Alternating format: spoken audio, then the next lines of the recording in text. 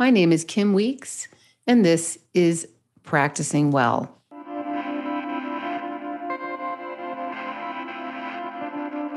Richard Rosen wrote a book called The Yoga of Breath 21 years ago.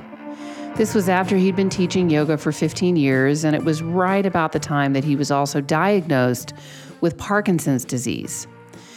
I wanted to sit down and talk to Richard today for a bunch of reasons. First, I really was interested, and we talked a lot in the conversation about how he manages his condition, as he calls it, with yoga. I also wanted to see what he's up to after 20 years because I was his student for a while in the Advanced Studies program at Piedmont Yoga. Piedmont Yoga is a really interesting studio to highlight here on the podcast because it was started in 1987. So many influential yoga teachers from around that time and a little bit later moved through Piedmont and went on to teach elsewhere, like, for example, Ramanand Patel, somebody that has been mentioned on this podcast many times. And I also wanted to talk to Richard about how his practice, even his condition notwithstanding, has changed over the years, like I'm talking to many of his peers also on this podcast. So the conversation was really great. We talked a lot about the simplicity of his book, The Yoga of Breath, how many books now are coming out on the breath, and how he was really ahead of his time. And we also talked about, classes being different now than they used to be, shorter in, kind of smaller bursts, and what that does to poses like Shavasana, poses and practices that can be so restful and quieting for the nervous system that, as Richard describes it, is something that Westerners have traditionally avoided and not really enjoyed as much because according to him, in our culture, we're sort of performative and we're moving fast and slowing down, and practices like pranayama and poses like seated poses and Shavasana sometimes get overlooked. So I hope you enjoy this conversation with Richard Rosen, who is a longtime yoga practitioner and teacher and human being, offering the evolving and deep way, especially through pranayama and Shavasana, that he offers in his classes. Here's Richard Rosen. Hi, Richard. Thanks for joining me on Practicing Well. Thanks for asking me to come on. Your teaching made an indelible impact on my own teaching, my own thinking about yoga practice, and especially about the breath and about pranayama. I was early on in my career when we first met and you taught me.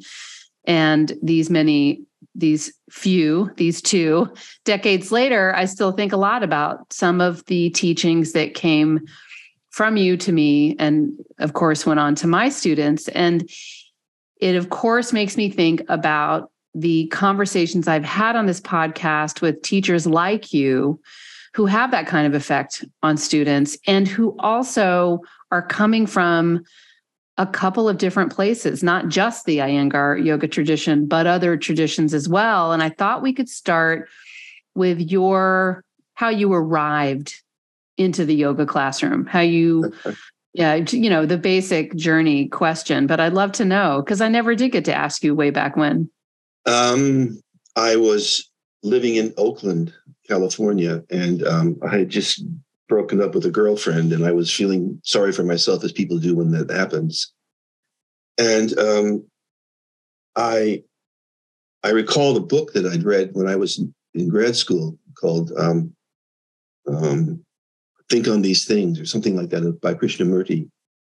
And at the time, which was in the late 70s, I had no idea what he was talking about. And I think I did really poorly on the test. But I finally found an apartment for myself, and I was sitting there feeling sorry for myself. And I remembered something about this book when I was just, pondering over my life. And I picked up the book, and it didn't make complete sense, but it made more sense. And that's really started me looking for other books like that. And I scoured bookstores as I want to do. I always buy a lot of books. And I found this book by Robert de Ropp called The Master Game. And in it, he said something about yoga being the best exercise ever invented, something like that. So I thought, okay. And then I got a local paper, and by some coincidence, there was an ad in there for the yoga room, which was in Berkeley, which was down the street, a couple of miles. So I thought, all right, I'll go. And I did. This was in May 1980. And yeah, that was it. I actually started going regularly to classes down there. And the yoga room was what I feel like Andrea Ferretti may have mentioned the studio as well last week when I talked to her. What was the lineage of yoga room, or what teachers were there? It was Iyengar, totally Iyengar. Mm-hmm. And Donald Moyer was the director at that time, the late Donald Moyer, R.I.P. Yeah. And I took classes with him for many years. Wow. And so your first exposure, and I'm thinking about, Judith Lassiter's come on, and Jason Crandall's come on, and a few people and Rodney, who have talked about yoga in the Bay Area in the 80s, the 90s, and what a really potent time that was for yoga. Did you experience that? Because you're one of the, It was a hotbed at that time. I mean, right. There were very few studios. I think there were 2 in Berkeley or in the East Bay. And there was probably, not that many in San Francisco either. And where I was going to the Iyengar Institute there. So, but people came from all over the world to go to get the training for the Iyengar training. It was a 2-year training in those days. So there were people from Japan and Germany and all over. Yeah. And that's really where the locus was. And I think I have heard some people talk about East Coast Iyengar yoga at that time and Bay Area. Well, or maybe it's Bay Area and LA, but that's kind of those 3 areas were the places where most of the studying was taking place in the early days of Iyengar yoga. Is that right? Yeah. Mm-hmm. And so did you then decide to take that teacher training and become an Iyengar yoga teacher? I did miss that thread. I don't know, actually. I have no idea why I started that training. I have completely forgotten. But I started in 1982, and it was a 2-year program in those days. So it took me 2.5 years to get through it, I think. But I've racked my memory for why I went. I just don't remember. But that's where I met Rodney for the first time. Mm-hmm. And so you then became an Iyengar yoga teacher. How long did you stay with that methodology? I wasn't really formally an Iyengar teacher. I was Iyengar influenced, but I was never certified. Mm-hmm. So I really couldn't call myself an Iyengar teacher. I see. Okay. That was the extent of my training Iyengar. I see. But, well, what happened after that then? Where'd you go, and who did you? I mean, the Krishnamurti. I too was very influenced by Think on These Things. Maybe it started with you, but I feel like it came from Eric Schiffman. Probably. Yeah. And I've passed that book on and taught it myself because it's a really existential exploration of presence and being in the present moment. I remember it so much. And I still think about this particular section of one of his speeches where he said, just wake up every day and try to look at everybody like you're just meeting them for the first time. Like look at a bird, look at a blade of grass, look at the sky like you've really never seen that detail or been in relationship to that thing. And it certainly has always been helpful for me in terms of yoga practice, because I feel like if I'm ever doing a pose or doing a practice, pranayama never, ever feels the same. I don't think I've ever felt that way. But in other cases, if I feel like it's the same experience, I know there's some thickness in my mind, or there's something's happening that's preventing me from actually being in that moment with the pose, because it's by definition so different. Is that, you mentioned Krishnamurti first. So is that the thread that kept pulling you through and into your teaching? So what, if you didn't become certified as an Iyengar yoga teacher, what then made you decide to become a yoga teacher? Rodney forced me. Rodney was the one that thought of opening a yoga school. He always has great ambitions, and So this was in 1987 when we opened the Piedmont Yoga Studio. That was in Oakland, and it was only the second or maybe the third or fourth studio in the East Bay at that time still. I had been teaching before then, periodically, but nothing regular. And that's when I started teaching regular in 1987. And what was that like? I mean, did you feel prepared? Did you feel good about it? No. I would follow Rodney on Tuesday nights, see? And Rodney is the perfect yoga teacher, in my opinion. I mean, he's got everything you need. And he had classes, it was a fairly small room. I don't remember how many square feet it was, but it wasn't large. And he had so many people in the room, they could barely breathe anymore. They're sucking up all the oxygen. And then I'd come in right after him after that with about 3 students. And it was quite an interesting contrast. Oh man, Barbara Bena and John Schumacher were on, that just released their podcast today. And they were talking about their early days of teaching and how if 3 people came to class, they were psyched. I mean, they were so happy. So Rodney's, as we discussed before we clicked record, he's unusual. And before we opened the studio, Rod lived in Oakland, and he had a big dining room. He was going out of town one week, and he asked me to teach from there. So I went to his house, to his apartment, to do the teaching, and I thought, a few people would be there. The room was packed. I mean, he's a yoga attractor, and people just love him. Yeah, I mean, he, thinking back to the way the two of you taught in concert with each other in this program where I met you both. Well, I met Rodney before I went out there because of him. He's just metaphoric. He really kind of, creates these moments in time that, to your point, sort of fill the space. He wears his heart on his sleeve.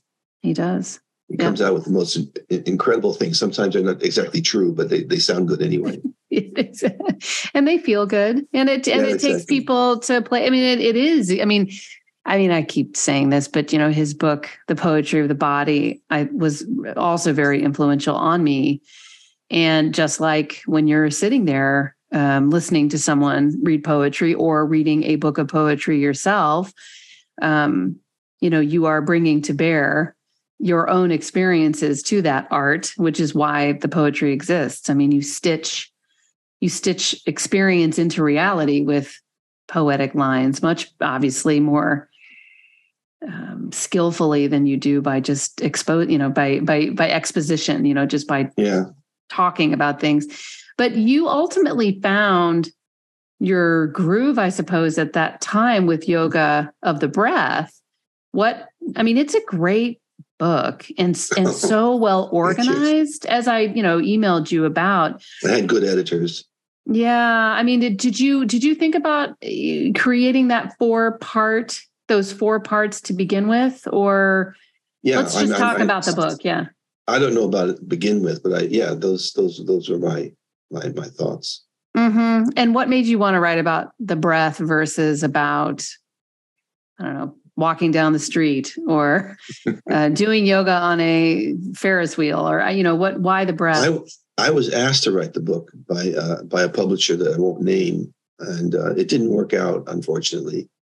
And I won't go into the details of that, but so I was pretty disappointed when she said she didn't want to continue. So I called up a good friend of mine, Georg Furstein, who I'm sure you know about. Right. And I said, Georg, what am I going to do now? And he said, don't worry about it. He got a hold of Shambhala, and they had a contract within a week.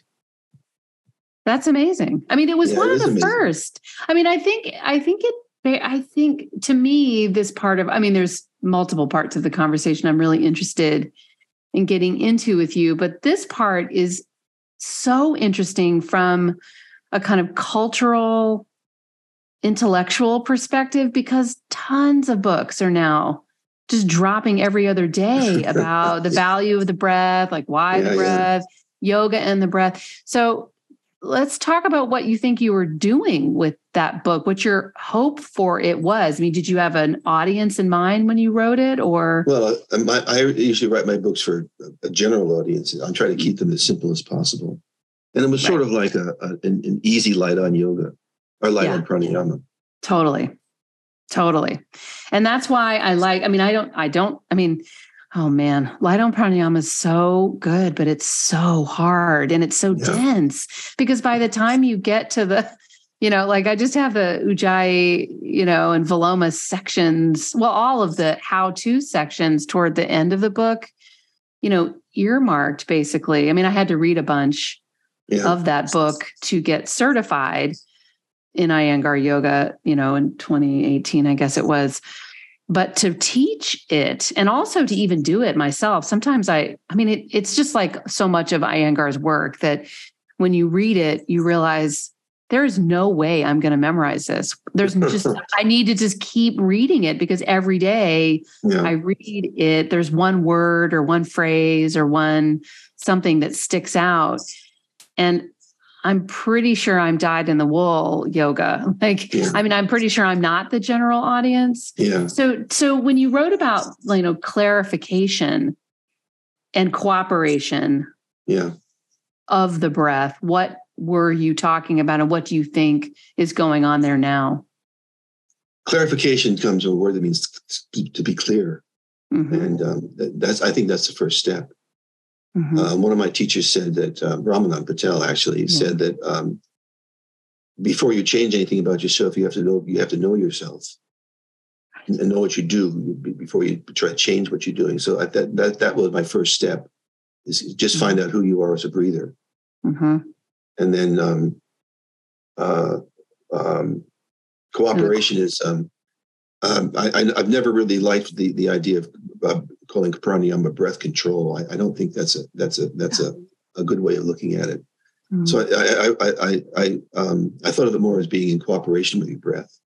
Yeah. Your breath has a mind of its own, and if you try to control it, who's doing the controlling?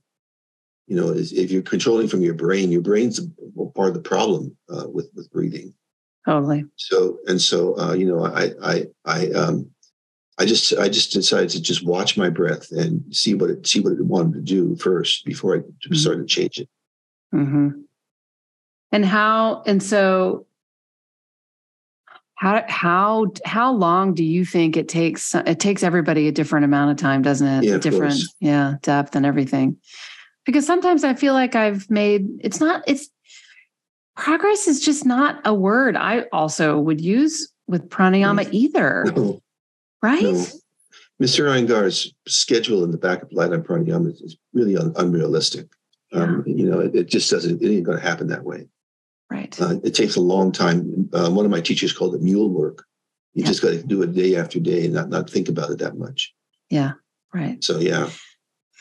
Yeah. Because I'm just going to I feel like if I, whatever explorations or understandings I may make, it just never feels like it's that solid. I mean, the breath isn't solid anyway, so I guess it's never going to feel that solid, but it just really does feel like it's always a new experience. And you can tether yourself to these rhythms of practice, like prolonging the exhale, prolonging the inhale, interrupting both, you doing it supine, doing it seated. There's tons, nearly all the people on this podcast in the audience are either longtime yoga practitioners or teachers. And I'm certain that they are relating to this conversation about how much work it takes to breathe or to look at your breath, to practice, to cooperate with your breath, other than the cooperation and the comprehension that you talk about in the book. Is there anything else you would describe or offer as guidance today after, how many is it, 20 years since you wrote the book? I don't remember. But yeah, I always think of what Mr. Iyengar says, that you practice waxes and wanes like the moon. Mm-hmm. So sometimes you're waxing and sometimes you're waning, and that's just the way it goes. And it's not a bad thing entirely when you're waning. It oftentimes means that you're breaking down these old patterns, and you're getting ready to install new ones, more improved patterns. Mm-hmm. Improved patterns, yeah. I guess. Or more healthy patterns, I guess. I don't know. Yeah. Yeah, I know. Improvement makes it all, yeah, I hear that and I start feeling a little stressed out. I try to improve so many other aspects. I sometimes just want to go into the breath and see it and be with it. Yeah. And just, You don't want to have there. a goal. You just want to do it day by day and just let it happen. Totally. I mean, so from my point of view, that book is, I love hearing that you wrote it for a general audience, because that's, to me, the way it reads and the way that I think lots of people could take it in. And now, how do you feel today about so many of these books written for general audiences, like James Nestor's book? Like, there's just another. James Nestor was an interesting book. Yeah. What do you think about it? About James Nestor? No, about the book. Books in general? No, his book. These breathing books is sort of, do you agree, I guess, or do you see or experience that there's this kind of wave of breathing books and breathing knowledge and breathing info that's sort of out there that people are trying to get a handle on in a way that I've never seen? Yeah, well, there are. I have a lot of books on breathing in my yoga library. You know, and I'm not really sure what to say about them. They're on a range of value. But in general, I think people want to go too fast. I think we Westerners want to see results for our efforts, and we don't like to do things that we don't feel like we're getting something out of it. And that's the problem. That's one of the big problems. I give some advice to yoga teachers out there, prospective yoga teachers. Don't get pranayama as your niche practice, because it's not very popular even now. Yeah. It just doesn't. It's just too. What's the word I'm looking for? I don't know what to say. It just takes a long time. I mean, you can touch your toes after a few asana classes, and that's a good icebreaker at a party. But you can't say, you want to watch me breathe or something like that. It just comes and goes, and and also the other problem is that it brings up things that may not be pleasant to feel. Right. That happens fairly often. Yeah. So it can be a very disturbing practice at times. Mm-hmm. I remember when I lived in Oakland many years ago, and I was practicing pranayama in the morning, I would have headaches and irritability. I went through a long period I was just fighting myself because of the breath, and I finally figured out that I was being too aggressive. And then I had to back off. Mm-hmm. And so that helped. Do you have to be sort of, I don't know if fearless is the right word, or is it courageous? Because I think curious is a good word. Yeah. I think that's the central emotion of the universe, I guess, is being curious about yourself. Totally. And you can use the breath as a way. It's funny.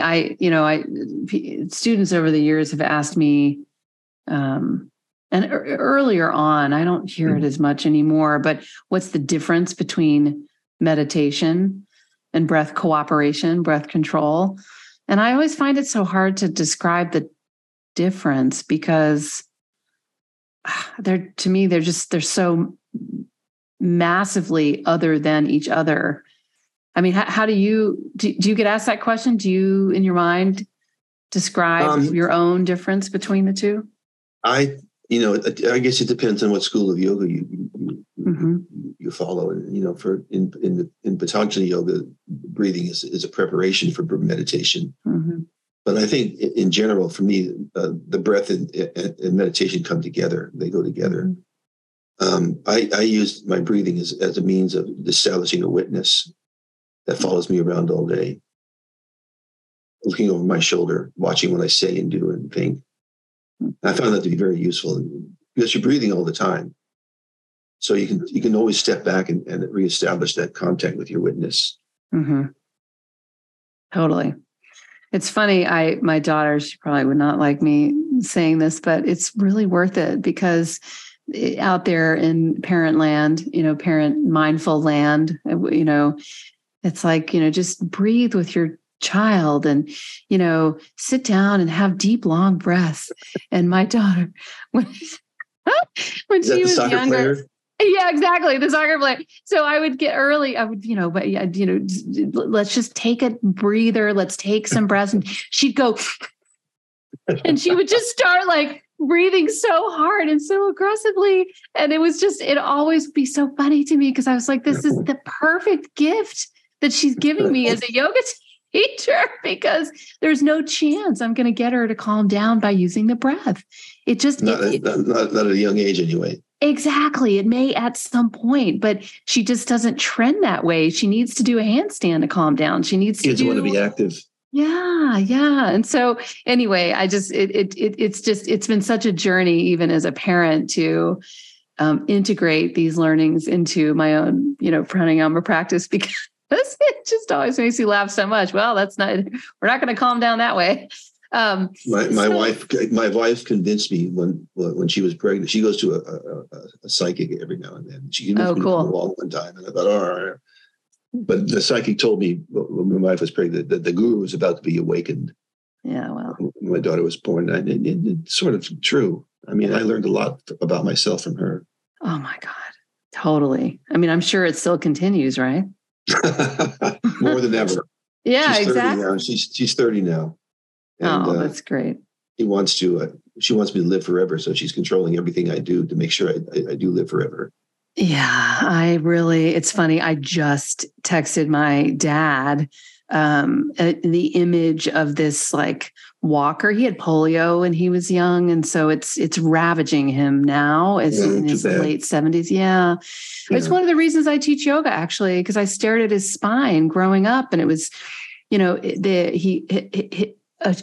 they shaped in the late 40s, when he had it, he didn't walk for 6 years from 5. He got it at 6 and he finally was able to walk again when he was 11 because they figured out they shaved off a little, like a shard of his femur and they stuck it up. They stuck it up his T-spine, which is what had melted from the polio. Yeah. And they reconstructed his foot, which also had kind of melted away. And he was upright once again because they figured out how to take a portion of one of his longest bone and basically make it be the brace. But anyway, he's obviously like his spinal column now is like kind of twisting off of the sacrum because they couldn't really stop the twist. They could get him upright, but they couldn't. So anyway, I texted him and like the image of a walker that I saw where he could put his elbows on it, and he texts back like, I'm good. I got it. I'm all right. I got these 2 things. So I relate to your daughter is all saying that it's hard because it's attachment and we want to help. And I wonder if, this is a good intro or entree or whatever into talking to you about your Parkinson's, because this has been something you've been working with for years now, using yoga to work with. And I do think that for this podcast, it's one of the first that we will have had of a yoga person, a yogi, a yoga teacher, a longtime yoga practitioner discuss, a disease state, a state of, activity of the mind-body complex that you may or may not be using yoga successfully to manage. I don't know about that. And I'm just fascinated to learn. Well, I don't call it a disease. I call it a condition that makes it sound a little bit better. Fair enough. Well, I've been very, very, very fortunate. I've had it for 20. I've been diagnosed for 21 years. I probably had it a few years before then. Mm-hmm. Yoga, asana, I should say, not yoga, but asana, is helpful. It's not a cure-all by any means. But especially breathing is very useful because one of the side effects of Parkinson's is anxiety, and I went to anxiety and depression. And the funny thing is, I went to a psychiatrist for the depression, and she was a medical doctor as well, and she gave me pills to take, and I went to the pharmacy to get the pills. And while I was there, I decided to treat myself to a chocolate bar, and I got that to the counter with the pills. And the chocolate bar cost more than the pills. Oh, it was man. good chocolate, but I thought to myself, they're just dispensing these things like candy. I thought of THX 1138, that movie by, anyway, never mind about that. Anyway, I got home and I dumped the pills out in the toilet. Oh, and wow. I started breathing, and the slowing the breath and waiting for the breath to come back is a really effective way to almost always calm down the anxiety. Mm-hmm. So, in that respect, my yoga practice was very. One of the things is, when I was diagnosed with yoga, with Parkinson's, if only we could all be diagnosed with yoga, that would be awesome. I'd been a practitioner for 21 years or 22 years already, and I had an advantage over other people who develop Parkinson's later in life, and that is, I knew my body really well by then. Yeah. I could find things in my body that the average person has no idea where they are. Right. So I could pretend to be normal if I thought about it. So it was turned into like a meditation when I was walking down the street, or I don't know, just sitting. I would purposely walk normally, and that was one of the things that yoga really helped me do. But now that the condition is progressing, and you can hear me stuttering a little bit and losing my words. My balance is really off too. So I have to really be careful now when I walk down the street. Mm-hmm. And do you, I'm just thinking specific, do you do asymmetric poses? I had a teacher training once who worked with people with Parkinson's. And so she would often, do like tree pose against the wall, for example. You're to your point about knowing so much more about your body, you may be beyond, just applying tree pose to your right, left side or balance. But do you have any specific postural things you do to manage the balance? Well, I practice in the evenings usually, and I just work on the basics, the groins, the side torso, the opening the chest, because I spend a lot of time in front of the computer, hunched over, so I have to watch my back. Yeah. I just do it. It's a lot of lying around now rather than being more active because the balance is off. Right. But I use a chair when I need to balance, and I can still do. I can't do. It's hard for me to do inversions now. I have a headstand to use, and I use a pole. I don't know if you know how to do that, but you take a pole with a shoulder stand and you sort of screw it into your back to get the chest to open up.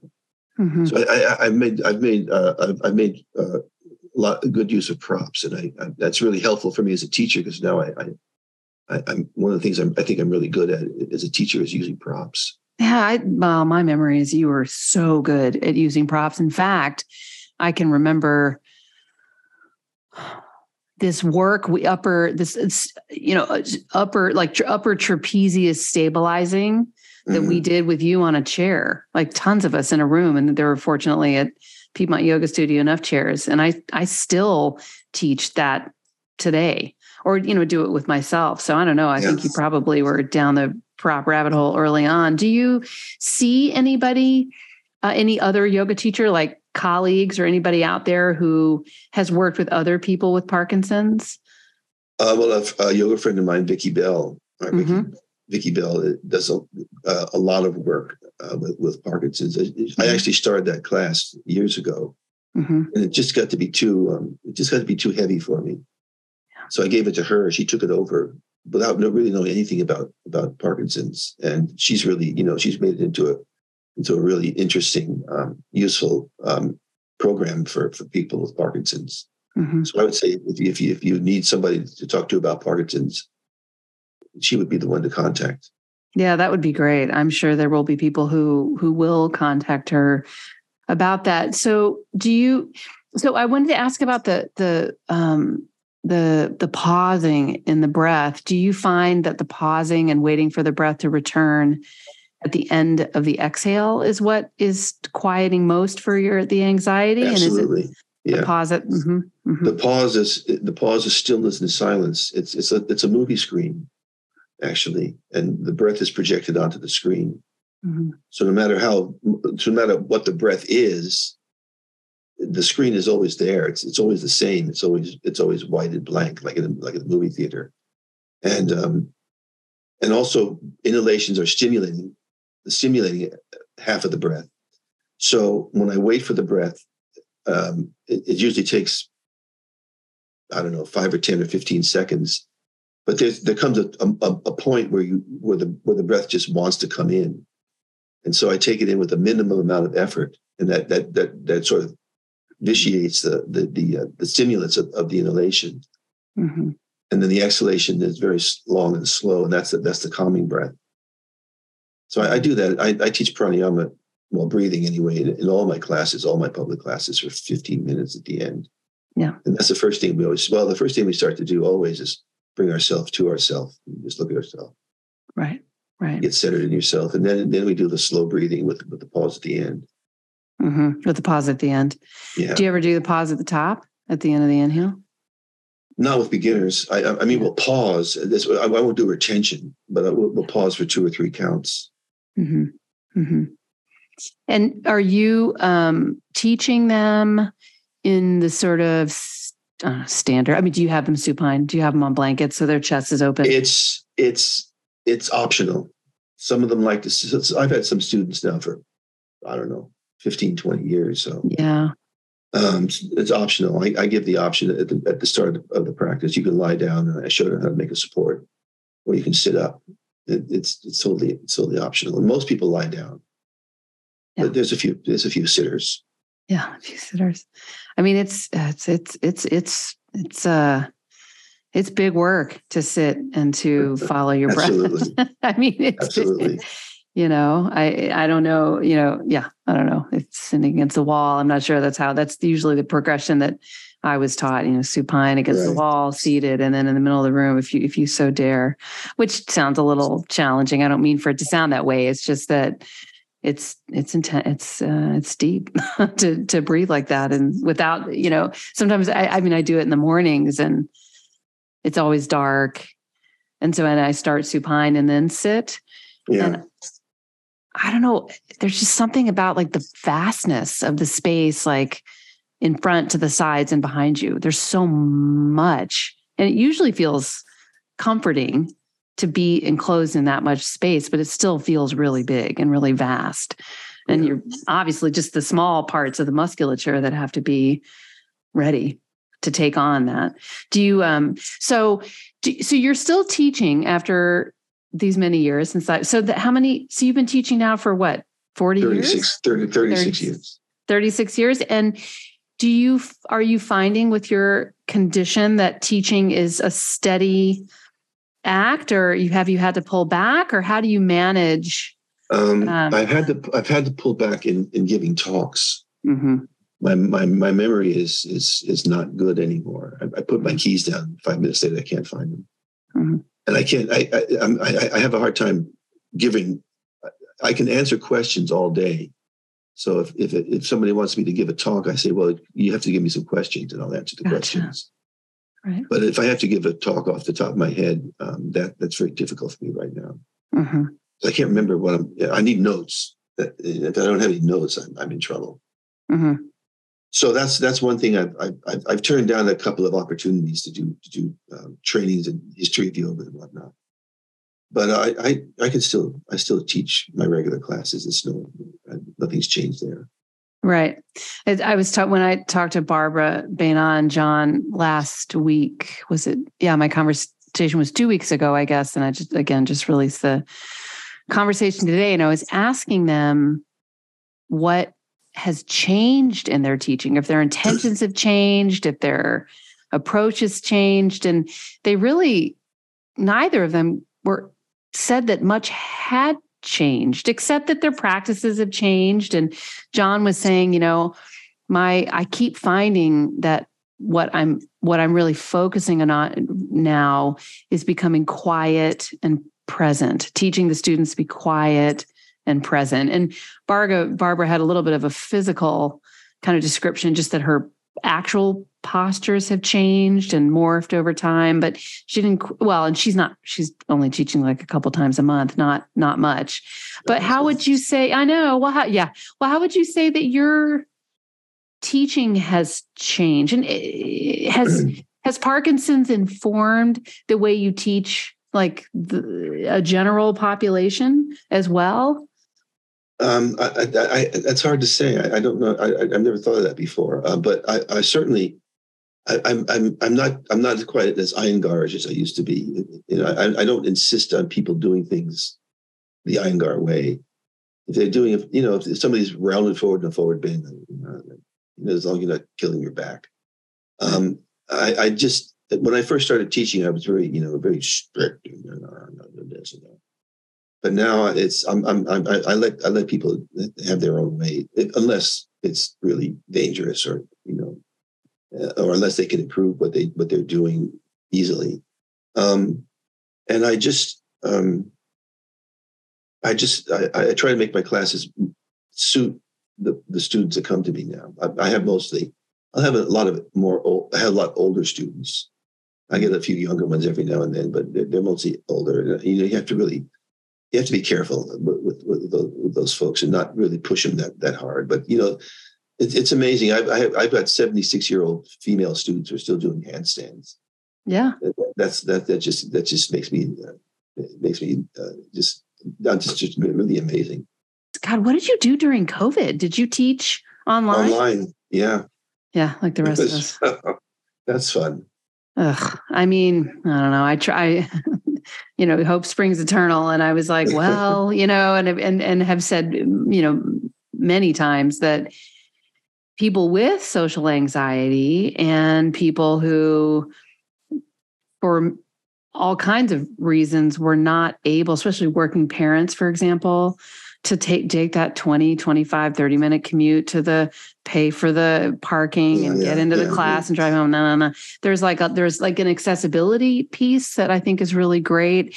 And the social anxiety piece for me personally was great. I mean, I found that I was able to get much deeper with my practice in the beginning for the first year of COVID as I took classes, because it just stripped away so many of the anxieties I had leaving my kids at home. And, a couple times, I sort of teach yoga for a living. So I would often be teaching at night, and then taking classes at night always felt like kind of an abdication of my role and putting them to bed, stuff like that. So then just having them going to bed down the hallway while I was taking a class took me places in my practice that psychically I wasn't able to go before, but I'm a little maxed out on it now. Are you doing any online teaching? All my classes are online. Oh, they are. Okay. Gotcha. Yeah, it's a double-edged sword. I mean, on the one hand, you can't make any useful adjustments unless you can get them to understand you verbally what to do. Right. And it's really hard to, some of the people don't show up on the screen. So there's, I always have to remind the who's ever out there to be careful. I can't see you, so I don't know what you're doing. Yeah. But on the other hand, I have students coming from all over the U.S. and England. So I have some English students. That's great. That gives them an opportunity to come and take class. Yeah, exactly.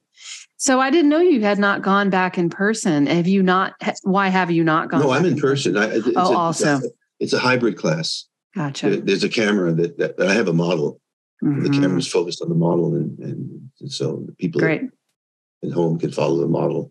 Yeah, that makes it easier for you. I just, the thing that yoga teachers, I think we all tend to say right now is that teaching a hybrid class from the studio is pretty stressful, because you're looking at the students and you can't move away from the screen because you want them to be able to see you. But if you have a model, that takes care of that problem. Yes. And then do you just instruct to the ones that you see as often as you can? I try to split my attention between the two, but unfortunately, I often get caught up in the people in the room, especially if it's a big class. Totally. And I sort of forget about the people online. But I try to, do one side, one group, and the other side, the other group. Mm-hmm. And just encourage people that are online that, that they're doing well. Mm-hmm. Totally. Do you think it's, do you prognosticate about where you think yoga might be going? Do you think about that sometimes? Do you think we're hybrids here to stay kind of a thing, or? Oh, I'm definitely hybrids here to stay. I think it's going to become, it's become a thing now. Some people just really like it. Some people hate it. They won't, I have regular students that never show up online, but I have regular students, they roll out of bed, get their tea, wash their hair, and then they're online, Totally. And their cats are walking in front of them, the dogs and the kids. And, it's a real home experience. Yeah. Yeah. You get to see totally. what people's rooms look like. Oh my gosh. Isn't that, and also, for me, I took a slight, within the Iyengar yoga community, I don't know, I can't speak for all of, the Iyengar yoga teachers out there, but I think many, especially if they had relationships with their students, asked, please keep your cameras on. Yes. I put a blog post up, my God, it must have been, it had to have been 2020, where I took a picture of my practice space and labeled it, like if I can see your space the way you can see this picture, then I'll be able to help you. I'll be able to teach you. I'll be able to, blah, blah, blah. And so people would use it and sort of use it as their marker. And, I feel like all the time I'm like, hey, can you tilt your camera down? Can you this? Can you that? John Schumacher does that too. He really, had assistants at the beginning of his classes at the beginning of COVID, through COVID, get people to adjust their cameras. The assistants would be kind of chatting the students, the many, students in the class, to position their cameras so that he could see them better. It was pretty amazing, actually. That's kind of next level, but that's definitely what I think some people out there are trying to do to give the students at home the most benefit possible. So do you think, since you've written this one book, which is such a deep book about a practice, I love the naming of cooperation with the breath instead of control of the breath. I think that's just awesome. And so you wrote it at that time because that's what you were thinking, or is there anything you're thinking about yoga going forward now that you want to talk about, that you're thinking about, the yoga, industry, the community, yoga teachers, now that you're this many years in to teaching? I don't know. It's such a different world now than when I started. Nobody knew what was going on in the yoga class, and now it's everywhere. It's in advertising. People are walking down the street with their mats rolled up on their back, and it's a completely different world. And that's a good thing, and it's not. Sometimes it's not such a good thing too, because in the old days, we were very dedicated. The Iyengar students they like punishment, so we would go to class quite regularly.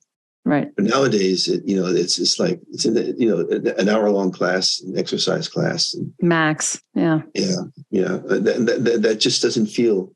I'm kind of an old-fashioned guy in that way. I like hour and a half, 2 hour classes, and it's just a different feel now, which is good in a way, because the more people that join in, the better it is. The more benefit it distributes, but still. I wish that my students would be a little bit more. I shouldn't say this, but they should be a little bit more dedicated, I think, to really make a difference in their lives. Yeah, I was just going to say, what happens when you're not, as I thought you were going to say, committed. Dedicated is, they're pretty similar words. But what do you think happens when there's less dedication to the practice? Is it just less benefit, or what is there? Well, that depends on the person and how he or she or they are working the poses, and whether it's benefit or not. But I think for example, I reviewed videos for Yoga Journal for 20 years or something like that, 15, 20 years. And what I saw in every video was that Shavasana was ignored or downgraded quite a bit. Mm-hmm. And so, that's one of the things that in my classes that's unusual, I think, because I do like 10, 12-minute Shavasanas at the end of the class. And I have that luxury because I have a 9-minute class. But I think, it's for a lot of people now, it's just in and out. And they don't really have taken time to slow down and take a breath and look at themselves in more fully. Totally. Andrea told me, Ferretti, that she went to this class and she loves the class and she loves the teacher and she loves the experience. And she's so glad she's back in the world taking class after being online. But at the end of the class, the teacher going into Shavasana, this just blows my mind. So I wonder what you think. Said, okay, you now is the last pose of class, Shavasana, or maybe he said corpse pose, who knows? And he said, so you're welcome to lie here if you want and relax, but you can also leave if you'd like. I'll be outside waiting for whenever you'd like to leave. So he left the class and left the students to choose whether, they should do Shavasana or not do Shavasana. And I was like, oh my gosh, that's total next level releasing of Shavasana from the class. Because, when I was early on, I took one of my first teacher trainings with Eric Schiffman, and he said, which is like such a great rubric. He was like, listen, at least 5 minutes for every hour, at least. If there's an hour of practice, at least 5 minutes to Shavasana. And so that just always rings in my mind because, Judith, teacher. Judith would say 5 minutes for every half hour. Half hour. Oh, no way. Yeah. I love it. Yeah. I love it. Half hour. Yeah. Yeah. Well, and she's staying totally true to that with, when she and Lizzie came on to talk to me about, essentially what they're doing with the modern practice of restorative yoga, of which, of course, Shavasana is a key component. Right. So, I appreciate that. I appreciate that kind of noting the Shavasana, the crisis of Shavasana. Maybe we should call this podcast that, the crisis of Shavasana, because if we were to do more of that, I think there would be more of a depth practice. I have people online that cut out when Shavasana comes. Oh, such a bummer. Yeah. Yeah. I mean, I was going to ask actually, if we've gone from these like kind of rich, okay, it doesn't feel that good to do a point counterpoint like, oh, it was so awesome when we were 90 minutes, 2 hours, and now it's so bad, because it's so much more complex than that. Yeah. But let's just say as it is true that we have reduced the total amount of time that someone would be having in a yoga experience led by a teacher that we call a yoga class. Yeah. And therefore, every pose potentially has less time to sort of marinate or, and therefore, by the end of class, Shavasana, which typically is the longest pose you'll practice in a class, right? Yeah. Also gets shortened. How? I don't know how we get it back. I don't know how we can explore. One of the things about Western yoga is it was designed, I think, purposely to make it harder. If you look at the old texts, there's no backbends, very few backbends in the old text, and very few standing poses. They're mostly squats and sitting positions. Mm-hmm. And for Westerners, that would never work. Nobody would go to a class to sit in a squat for 5 minutes. Mm-hmm. And so Krishnamacharya, and I don't know this for sure. This is just my own thinking, but he jazzed up the practice. He made it much more difficult. And that's what Westerners like. They want to be challenged, and they want to work, and they want to sweat. The problem is they also don't want to slow down and take a break. there's no balance between doing and not doing, which I think is really important. And I'm not quite sure how to get them to not do, but I try to convince my students in classes to not work so hard, to try easier. It's funny. I want to respect your time and thinking about like kind of closing it down with this thought. I wonder what you think about this. My experience, the reason I do this podcast is because during COVID, I had this opportunity to be exposed to so many different kinds of yoga practitioners all over the world who were during lockdown interested in some of the webinars that I was putting on with Satbir Singh Khalsa and some others. And my observation is that a huge amount of yoga practitioners are trending toward the not doing in the form of what things called like Vin-Yin, vinyasa yin practice, restorative yoga, yoga nidra. There's a lot of practices that have gotten kind of elevated, like the Nap ministry is not, she's not a yoga teacher, but she seems to have a huge, very intersectional or cross-sectional with a lot of yoga teachers, in which the sort of like genius of the nap, of relaxation, of stopping is really making its way into yoga practice. So I wonder if we like sped it all up, made it really hard, and then something like COVID came and it just like screeched everything to a halt, and people are using yoga more now to rest. I don't know. Have you seen anything like that? I can't say that I have. I don't really know. My students don't. My students are brainwashed now into doing their shavasana, and good. They expect it.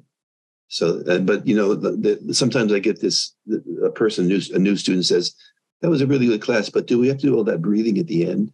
Huh. And so I say, "Yes, you have to," and then I never see that person again.